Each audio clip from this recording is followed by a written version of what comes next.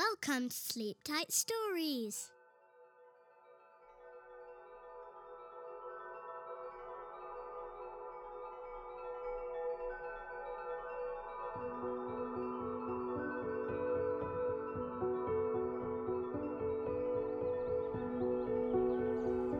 The Tale of Peter Rabbit.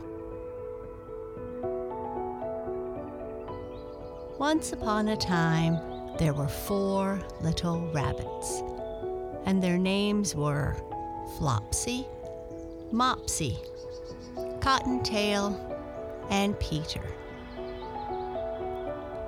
They lived with their mother in a sandbank underneath the root of a very big fir tree.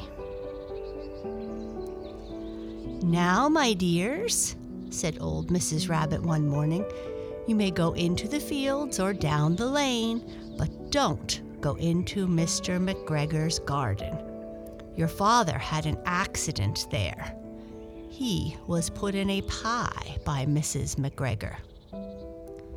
Now run along and don't get into mischief. I am going out." Then old Mrs. Rabbit took a basket and her umbrella and went through the wood to the baker's. She bought a loaf of brown bread and 5 currant buns. Flopsy, Mopsy, and Cottontail, who were good little bunnies, went down the lane to gather blackberries. But Peter, who was very naughty, ran straight away to Mr. McGregor's garden and squeezed under the gate. First, he ate some lettuce and some French beans, and then he ate some radishes. And then, feeling rather sick, he went to look for some parsley. But round the end of a cucumber frame, whom should he meet but Mr. McGregor. Mr. McGregor was on his hands and knees planting out young cabbages, but he jumped up and ran after Peter, waving a rake and calling out, "Stop, thief!" Peter was most dreadfully frightened. He rushed all over the garden, for he had forgotten the way back to the gate. He lost one of his shoes among the cabbages, and the other shoe amongst the potatoes. After losing them, he ran on 4 legs and went faster, so that I think he might have got away altogether if he had not unfortunately run into a gooseberry net and got caught by the large buttons on his jacket. It was a blue jacket with brass buttons, quite new. Peter gave himself up for lost and shed big tears. But his sobs were overheard by some friendly sparrows, who flew to him in great excitement and implored him to exert himself. Mr. McGregor came up with a sieve which he intended to pop over the top of Peter. But Peter wriggled out just in time, leaving his jacket behind him. He rushed into the tool shed and jumped into a can. It would have been a beautiful thing to hide in if it had not had so much water in it. Mr. McGregor was quite sure that Peter was somewhere in the tool shed, perhaps hidden underneath a flower pot. He began to turn them over carefully, looking under each. Presently, Peter sneezed. "Achoo!" Mr. McGregor was after him in no time and tried to put his foot upon Peter, who jumped out of a window, upsetting 3 plants. The window was too small for Mr. McGregor, and he was tired of running after Peter, so he went back to his work. Peter sat down to rest. He was out of breath and trembling with fright, and he had not the least idea which way to go.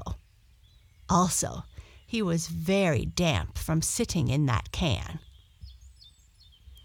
After a time, he began to wander about, going lippity, lippity, not very fast, and looking all around.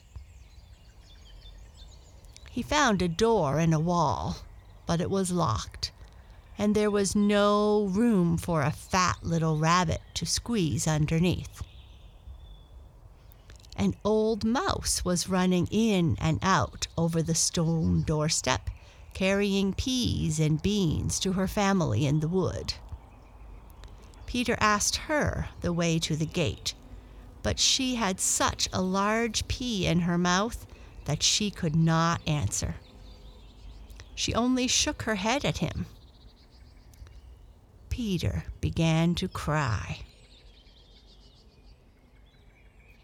Then he tried to find his way straight across the garden, and he became more and more puzzled. Presently he came to a pond where Mr. McGregor filled his water cans. A white cat was staring at some goldfish. She sat very, very still, but now and then the tip of her tail twitched as if it were alive.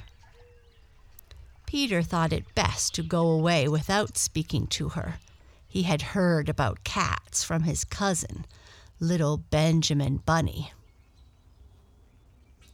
He went back towards the tool shed, but suddenly, quite close to him, he heard the noise of a hoe. Scratch, scratch, scratch, scritch. Peter scuttered underneath the bushes. But presently, as nothing happened, he came out and climbed upon a wheelbarrow and peeped over. The first thing he saw was Mr. McGregor hoeing onions. His back was turned towards Peter, and beyond him was the gate. Peter got down very quietly off the wheelbarrow and started running as fast as he could go, along a straight walk behind some black currant bushes. Mr. McGregor caught sight of him at the corner, but Peter did not care. He slipped underneath the gate and was safe at last in the wood outside the garden. Mr. McGregor hung up the little jacket and the shoes for a scarecrow to frighten the blackbirds.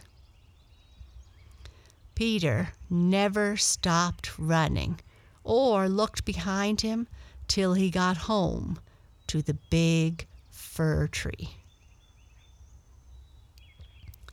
He was so tired that he flopped down upon the nice soft sand on the floor of the rabbit hole and shut his eyes. His mother was busy cooking. She wondered what he had done with his clothes. It was the second little jacket and pair of shoes that Peter had lost in a fortnight. I am sorry to say that Peter was not very well during the evening. His mother put him to bed and made some chamomile tea, and she gave a dose of it to Peter. 1 tablespoonful to be taken at bedtime. But Flopsy, Mopsy, and Cottontail had bread and milk and blackberries for supper.